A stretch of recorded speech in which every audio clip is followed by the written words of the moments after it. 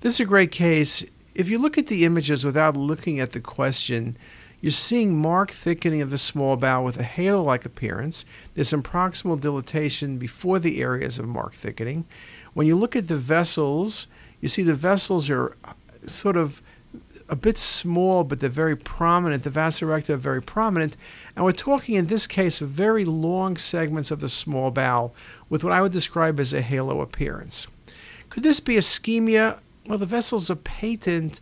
A low flow state, I guess you maybe think about that. Infectious enteritis, a possibility. Radius enteritis doesn't match a field. And then if you look at the history, this patient had AML and a bone marrow transplant. When you have a bone marrow transplant, I think of two things. One is infection, and the other is graft versus host disease. And so infection's a possibility, but I'm not sure what infection I would pick. MAI doesn't look like this. It's a bit too extensive for CMV.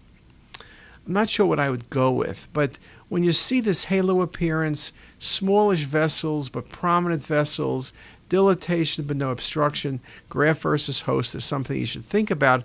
And although we don't see graft versus host quite as frequent as we used to, this was a wonderful case of graft versus host disease.